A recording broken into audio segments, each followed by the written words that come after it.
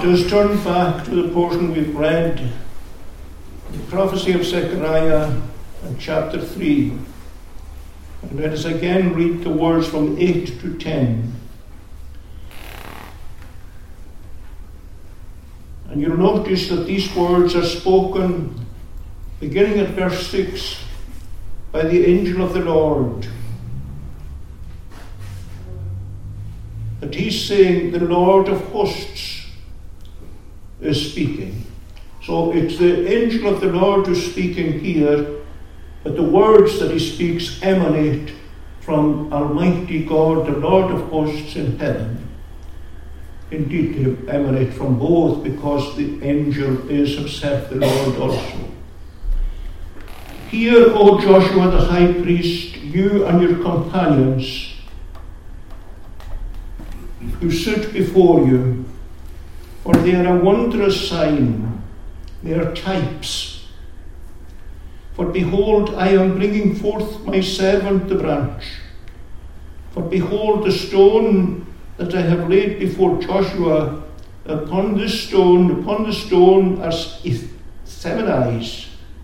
Behold, I will engrave its inscription, says the Lord of hosts, and I will remove the iniquity of that land in one day.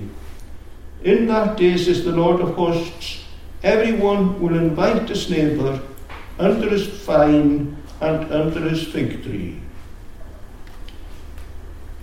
Now this is a very Christ-centered portion of Scripture, these 2 verses, these 2 or 3 verses.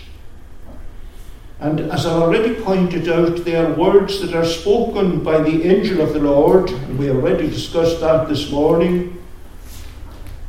He is God appearing as a man, in the form of a man in the Old Testament. They're spoken by the angel of the Lord, but they emanate from the Lord of hosts in heaven.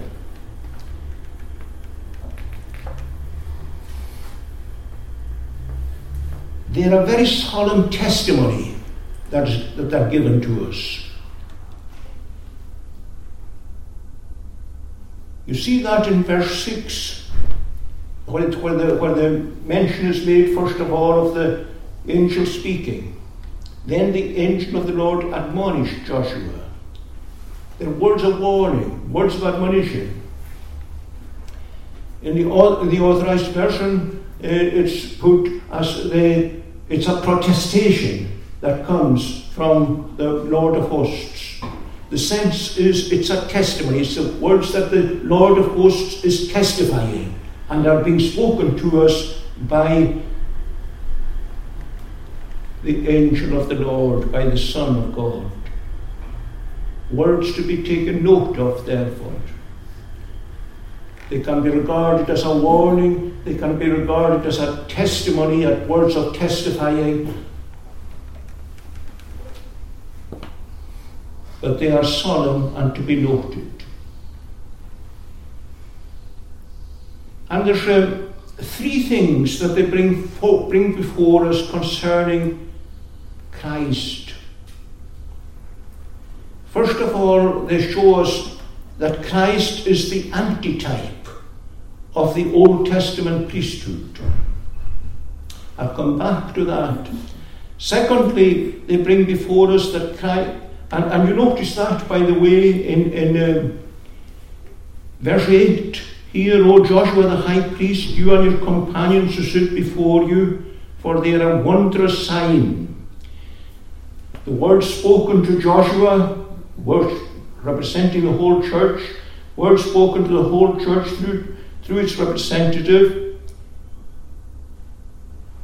but not just to Joshua, but to his companions. Notice that the scene has changed from what we looked at this morning. In the morning, the scene was the angel of the Lord, Joshua, and Satan. Now, Satan has disappeared from the scene, and what we have is Joshua, the high priest, sitting in the midst of his companions. And what we have here is understood by all commentators is the high priest alongside the priests of the Aaronic order, of the Levitical order. It's the Aaronic order of priesthood that's brought before us by Joshua and his companions. And we're told that this Aaronic order, the high priest, you and your companions who sit before you, they're a wondrous sign. They're a wondrous sign.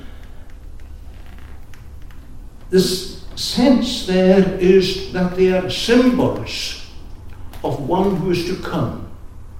They are a type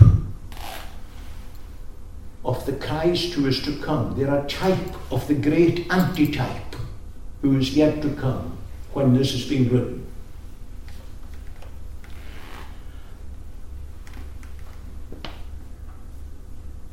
And in the sense that they are a type, this is my first heading, you see, that Christ is the antitype of this Aaronic order.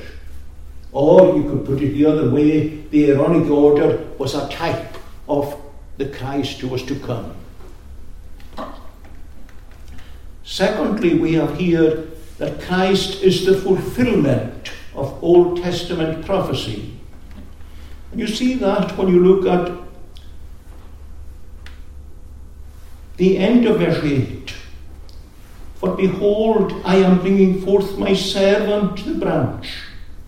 And then it goes on, for behold the stone. And there you have a reference to Old Testament prophecy. The servant is a name given to Christ. We'll look at this more fully in a moment, but he's the servant of the Lord. Remember Isaiah 53, for example. Remember Isaiah 42, for example. Behold my servant whom I will uphold, my elect in whom my soul delighteth. The servant. And he's the fulfillment of the prophecy also in this word, the branch. You see that, we'll come to that in a moment, but he's also a type of Christ as the stone. The foundation stone, the cornerstone of the church. That will be our second heading. And then thirdly, we want to look at the preciousness of this stone, this cornerstone, as it represents Christ. And we'll see that in the teachings concerning the 7 eyes that the stone has. We'll see it also in connection with the engraving that is upon this stone, the inscription that is engraved upon the stone, and we'll see it also in the fact that this work is done in one day. I will remove the iniquity of that land in one day. And we will see it also in end of verse 10, in that day may the Lord of hosts, says the Lord of hosts, everyone will invite his neighbour under his vine and under his fig tree. These are going to be the 3 ways we're going to look at this portion tonight. Christ is the antitype of the Aaronic orders. Joshua and his companions sitting before him.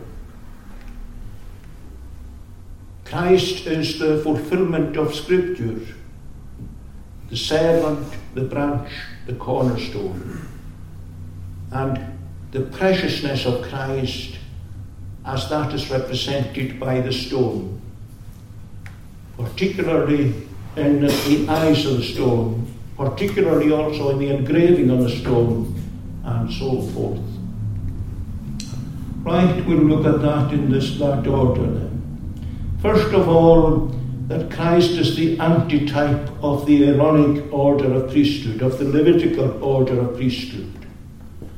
You and your companions spoken to Joshua the high priest to sit before you. They are a wondrous sign, they are types, is the sense of the wondrous sign.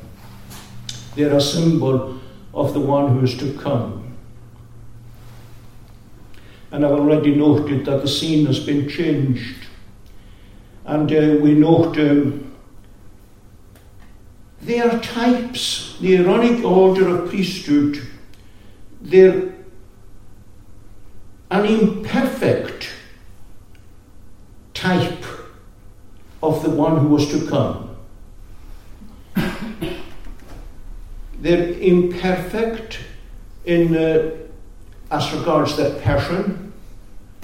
You needed a succession of priests of the Levitical or Aaronic order to represent the one who was to come.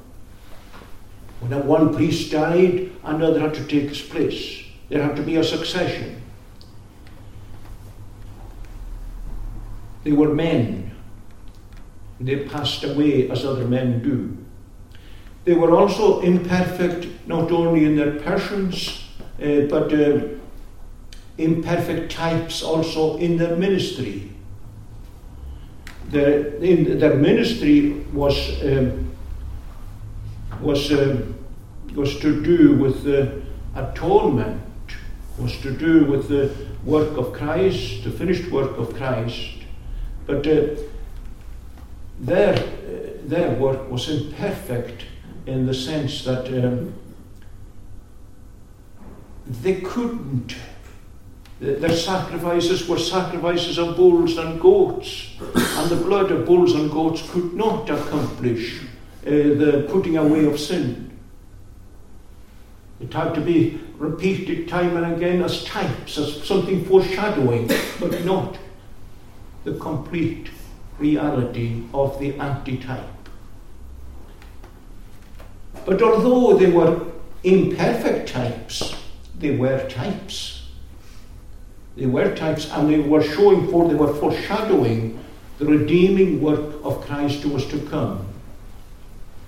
Every time that you had a day of atonement, and the high priest took the blood and went into the most high place, well, he was representing the work of Christ. They were indeed representing the one who was to come, although an imperfect type in themselves. But the very nature of types, by definition as it were, speaking of types, it was a pledge of the antitype who must come. That was the very nature of the type. It spoke of one who must come, who was to come, and who must come. And that is what we have. Christ is the one who was typified by them, and he has come. And he is the complete type. He is complete in his person. He is the God-man. He is very God of very God. He took human nature into union with his own divine person in the miracle of the Incarnation.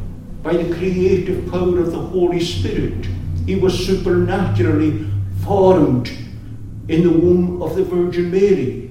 And in the course of time, 9 months, he was born of her, not mere man, but the God-man, the Holy One of God, says Luke. And he is very God of very God, and therefore eternal, as well as very man of very man. And as the God-man, he ever liveth. He's not made after a carnal commandment, but is made after the power of an endless life. A glorious person. He needs no successors. He is the type. He is the one who was typified. He is the one who has come. And not only is he perfect in his passion, but perfect in his ministry. He is made after the order of Melchizedek. And the order of Melchizedek, we were singing about it in Psalm 110. Oh, it vastly superseded in importance and in meaning and significance the order of Levi, the order of Aaron. He needed not the blood of bulls and of goats. He gave himself a ransom. He gave himself as the sacrifice to satisfy the claims of divine justice in the Roman place of his people. He is the priest who offers himself voluntarily. He is the priest and he is the sacrifice. He's the one who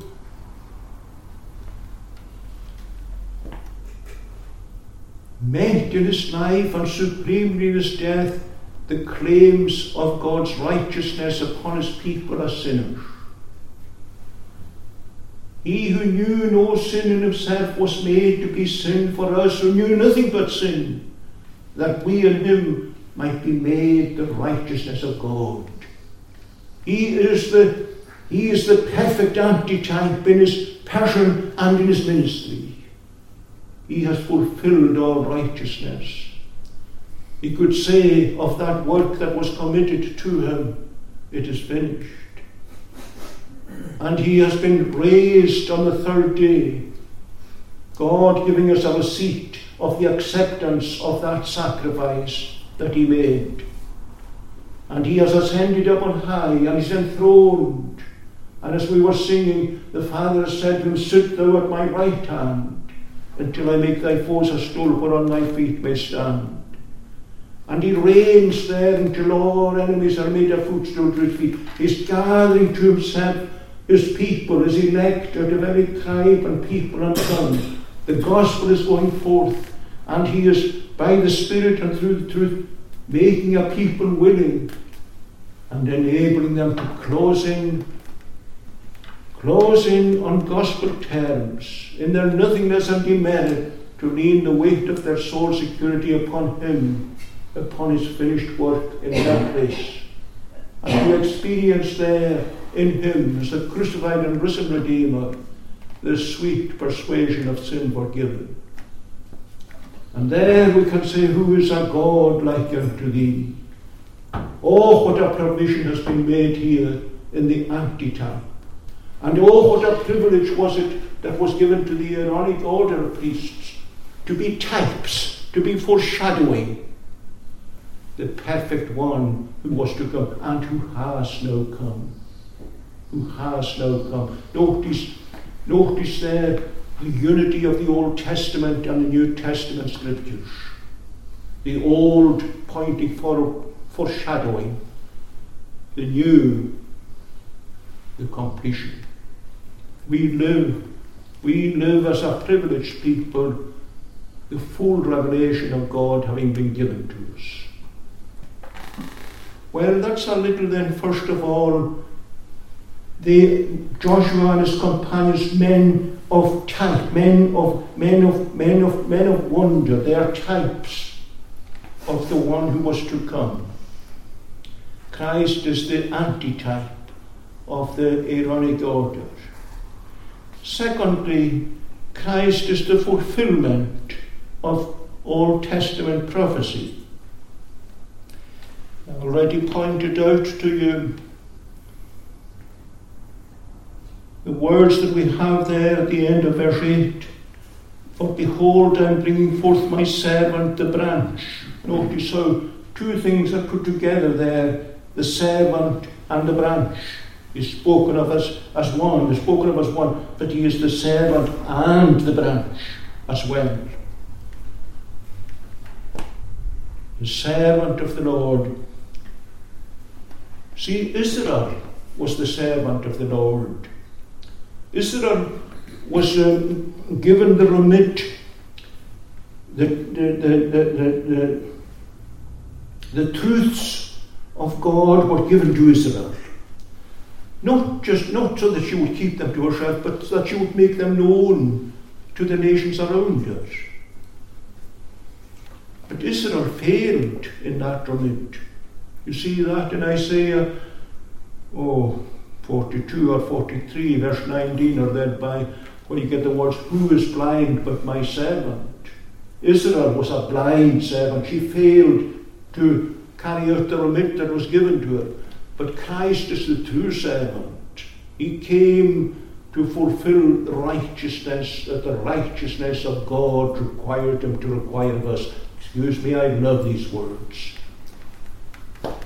Try and remember them for yourselves, because they're a shortcut, they're a shorthand of the wonder of theology. The words of William Cunningham, the righteousness of God required him to require of us. Christ has fulfilled that. He is the servant par excellence. He is the one who, in his life and death, well, we've touched on it already, but we'll touch on it again because it's so wonderful. He fulfilled all righteousness. He met the claims due upon us as sinners. Without that, we would be in a lost hell tonight. But if we are leaning the weight of our soul security upon that finished work, we have a glorious hope. Hell is behind us, and heaven awaits the believers. The servant who has opened the gates of heaven so that none can shut them, and who has closed the gates of hell so that none can open them to them again. There is now no condemnation to those who are in this servant, the Lord Jesus Christ. And he is not only the fulfillment of that words of Isaiah from 42 onwards, 42 and into 53, but he's the fulfillment of the word, the branch also. You see that in Isaiah, you see it in Jeremiah, various places, but you see it in Isaiah 11, for example, just chapter 1. You see just one good example of it there.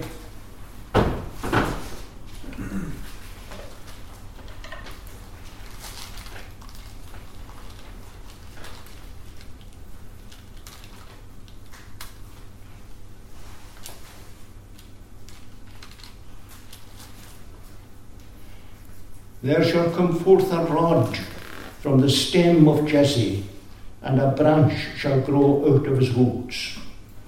Now the stem of Jesse is the father of David, as you know. And David, is the kingship of David is spoken of as a trunk, a stem, that has fallen to the ground, as it were. But out of that stem there grows a shoot, there grows a branch. And it's from David, it's from the line of David that the Christ was to come.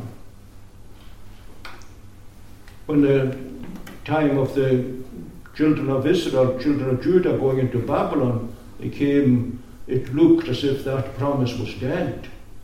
It looked as if the kingship, the line of David, it looked as if it had disappeared. But no.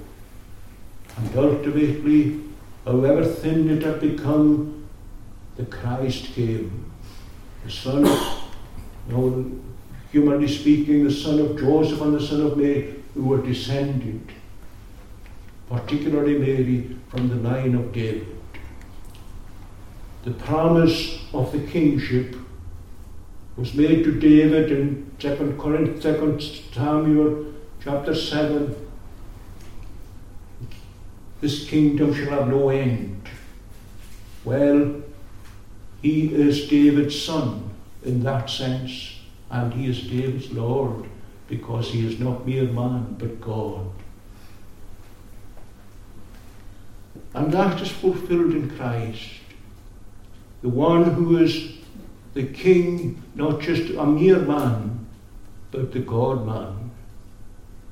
But in the son of David, nevertheless, we find that's the way that Bartimaeus cries out to him, for example. Thou son of David, he cries, have mercy upon us. He was the son of David, but he is more. He is the branch. He is God himself. And he is the fulfillment also of the stone. These words that you find here, verse 9, for behold the stone that I have laid before Joshua, upon the stone are 7 eyes. The stone, the foundation stone. Doesn't that hark back to the words of Isaiah again? Isaiah 28, for example, and verse 16, where you find these words. Behold, I lay in Zion a stone for a foundation, a tried stone, a precious cornerstone, a sure foundation. Whoever believes will not act hastily. Well, that's what was promised, that was what prophesied concerning the stone. You find mention of that again in 1 Peter chapter 2 and verse 7. The living stone. The church as living stones founded upon this foundation stone. Christ as the foundation, as the cornerstone, a precious cornerstone. And upon this rock, says Christ, I will build my church, and the gates of hell shall not prevail against it. So the fulfillment of prophecy, we could go into this in much greater depth, but sufficient to know tonight the fulfillment of these prophecies concerning Christ as the servant of the Lord, Isaiah 42 through to 53, as the branch. We noticed in Isaiah 11, and you could have taken portions of Jeremiah to notice the same thing, the fulfillment in Christ, and the fulfillment of Isaiah 28 and verse 16, the tried stone, the cornerstone, the precious stone, in Christ as the rock upon which he is building the church.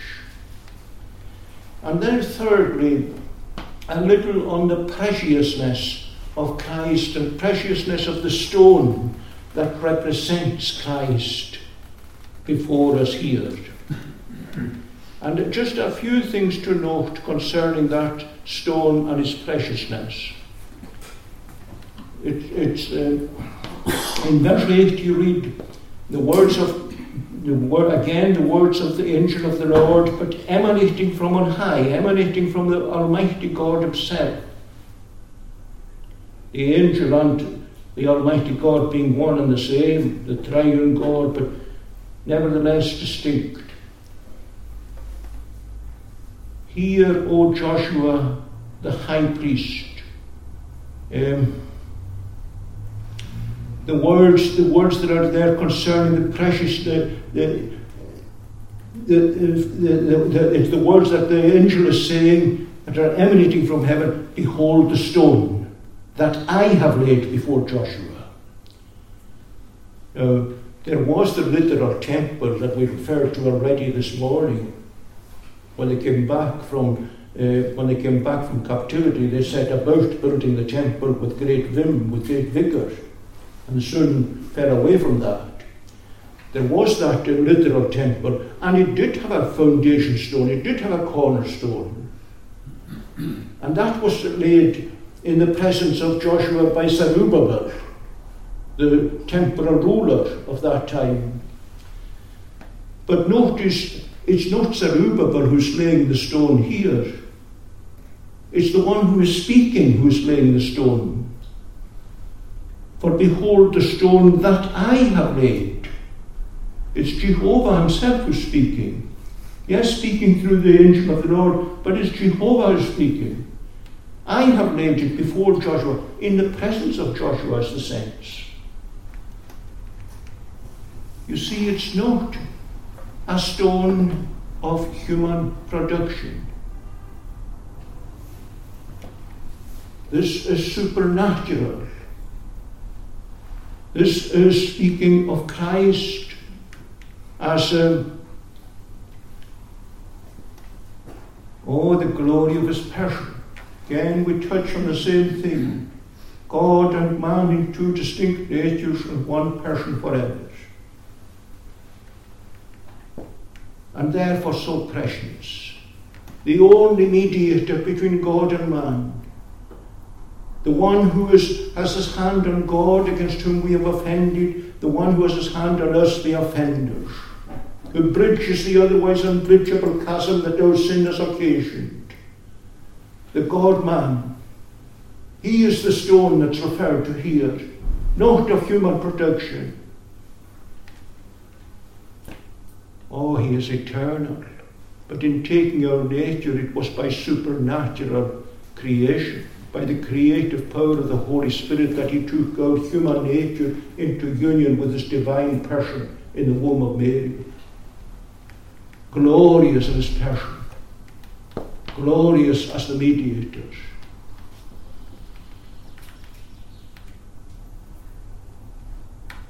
He meets the claims of God's holiness against us and our depravity.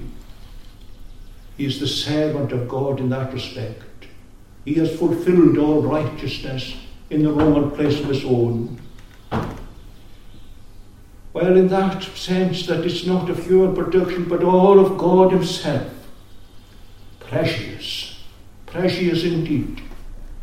And then precious also in the sense that the stone has 7 eyes. This is difficult.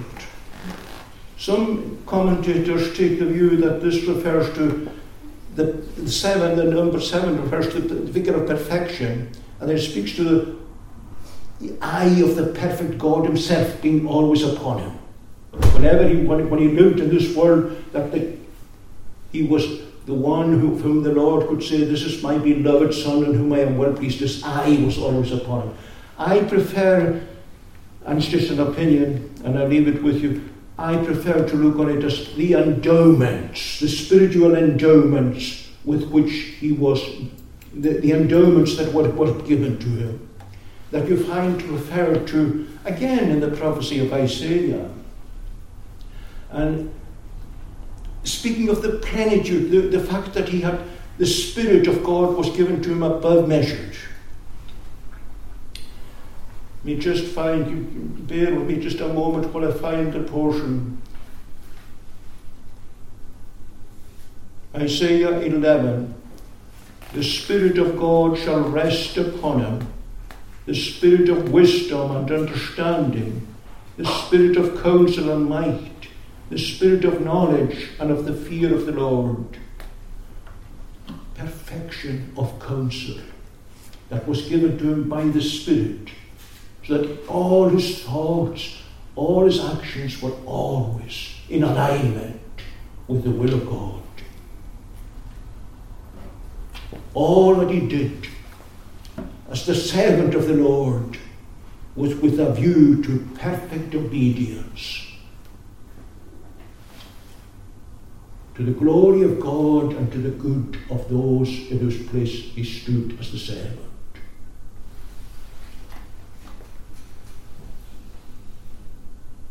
Precious also, not just in the spiritual endowments that were referred to there in Isaiah 11, but precious also in the engraving that this stone has.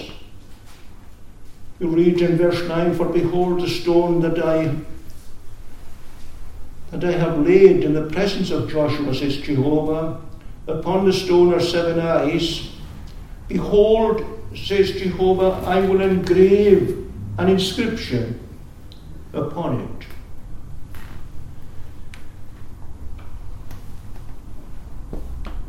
Different views taken by different commentators here. This is, I give you my own understanding of it, and whatever is general opinion has come from the pulpit, you try the spirits. But this is the way I understand it. The literal stone, the literal temple that we refer to already today, that was being built after the return from Babylon, it had a foundation stone, a cornerstone, and on that cornerstone there was an inscription engraved. The word, you can forget this word as soon as you hear it, tetragrammaton. It refers to the name of Jehovah himself, by the name by which the Jews referred to him. They had such reverence for the name of God that they would only use 4 letters to speak of that holy God. The 4 letters are JHWH. And these were the words that would be inscribed upon that foundation stone on the literal temple. In other words, the name of God as they understood it, and which they revered so greatly, that was put on that literal stone, the literal foundation stone of the temple. Well, working from there, I take it that what we have here, speaking of Christ as that stone, is that that he is the one in whom the name of God, which when you speak of the name of God, we're speaking of the character of God, the attributes, all the glorious attributes of God. It's in him that the glorious attributes of God are inscribed, as it were. They're made known in him. They were made known in him even in the Old Testament. There was a little made known of the character of that God, even there, when he was referred to, when we speak of the angel of the Lord. See the Psalms, for example, the name of God, I with a song most cheerfully will praise, and I in giving thanks to him, his name will highly raise. The name of God, the character, the revealed character of God. Well, the revealed character of God was not fully revealed then until Christ came, but it was revealed in a measure. So that there was the engraving in a little, as it were. The chiseling was there, but it wasn't as deep as it became when you come into the fullness of Revelation in the New Testament. The chiseling of that name becomes more deep in the miracle of the Incarnation. When it's no longer the God appearing in the form of man as the angel of the Lord, but God appearing in the nature of man in the miracle of the Incarnation. And there you see even more of the character of God is made known in that in the person of Christ himself. But there's a deeper chiseling, and that comes in the atonement, in Calvary's cross. And if it's not too fanciful, the sense of engraving, it always needs a chiseling, it always needs a cutting. Well, what greater cutting, what greater chiseling, what greater soreness, if you like, than there on the cross of Calvary. There was made known the name of God, the holiness of God, so holy that he spared not his own Son when he was made to be sin. The love of God to his people. He so loved that he gave his only begotten Son. What more could he have given? The holy love of God is made known there on the cross. The two put together, and what God has joined together, let not man put asunder. But there in the cross, a full revelation, a full inscription, a full engraving of the character of God in his wisdom, the wisdom that devised this way of salvation. In his holiness, so holy as I've said that he spared not his own Son when made sin. His goodness, his justice, so just that his law is inflexible, and yet he is the just God, and yet the mercy and the justice of God have kissed together here. And Christ himself could say to Nathanael, he that hath seen me hath seen the Father also. In me is the full revelation of the character of God as the God of holy love. That's what you have. The engraving, the deepening of the engraving with the fullness, with the progression of revelation into the New Testament, particularly in the cross. And the believer can say, therefore, he loved me and gave himself for me. The preciousness of that stone as representative of Christ. The preciousness of that stone also, that the work was completed in one day. I don't know which verse to look to, but it's there. The end of verse 9. I will remove the iniquity of that land in one day. That's referring to the perfection of the perfection of the atoning work there on Calvary's cross took place in one day. You see, it's in comparison with the typology of the Old Testament. They needed a repetition of their sacrifice of the Day of Atonement year by year by year by year. Here in Christ is completed once. One sacrifice, and no more is required. The perfection of that completed work, and therefore precious. And finally precious, we see it at the end of verse 10. In that day, says the Lord of hosts, everyone will invite his neighbour under his vine and under his fig tree. And in a word, the preciousness of this living stone, the tendency for true religion towards peace and prosperity. Well, Christ-centered portion. I didn't realise it myself until I came to look at it more closely. But just 2 verses, 3 verses, beautifully speaking about the one who is the precious one, the antitype, the fulfillment of Old Testament scriptures, the precious stone. Let us pray.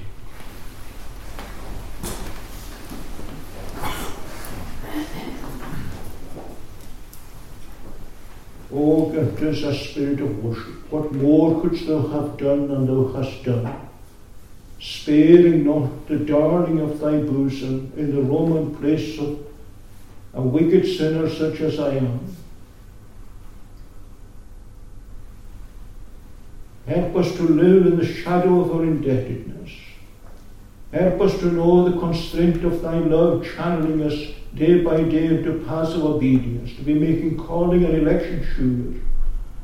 Grant us to seek the coming of thy kingdom throughout our land. Pour upon us the spirit of grace and of supplications. Take away iniquity. Receive us in the name of the precious one. Amen.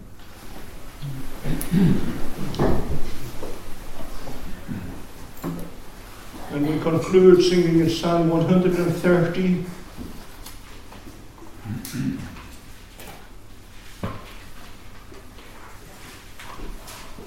And I just want to note the last verse here, and plenteous redemption is ever found with him, and from all his iniquities he, Israel, shall redeem. Lord, from the depths to thee I cried. The whole psalm, please.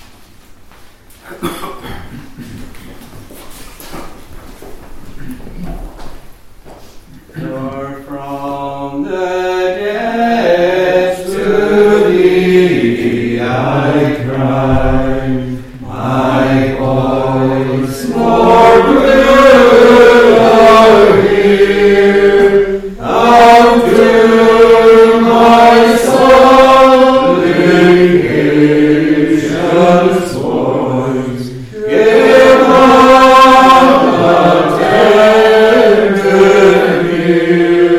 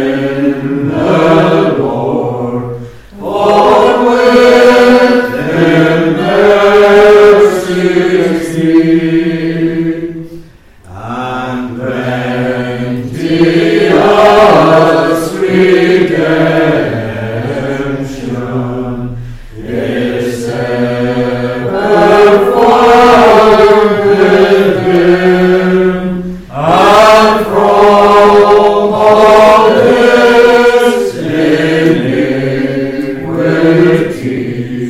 Himself shall redeem. The grace of the Lord Jesus Christ, the love of God the Father, and the fellowship and communion of the Holy Spirit, the Comforter, rest on and remain with you.